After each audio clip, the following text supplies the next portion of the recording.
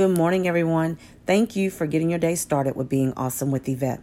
Today's message is Our Storms Are Necessary. The scripture is John 16, verse 33. These things I have told you, that in me you may have peace. You will have suffering, but be of good cheer. I have overcome the world. We all will face storms in our life no matter what, but we need to remember that storms don't last forever. And during the storm, God is always trying to show us something. We have to pray for God to give us the strength and courage we need to keep pushing through and know that it is necessary for our growth.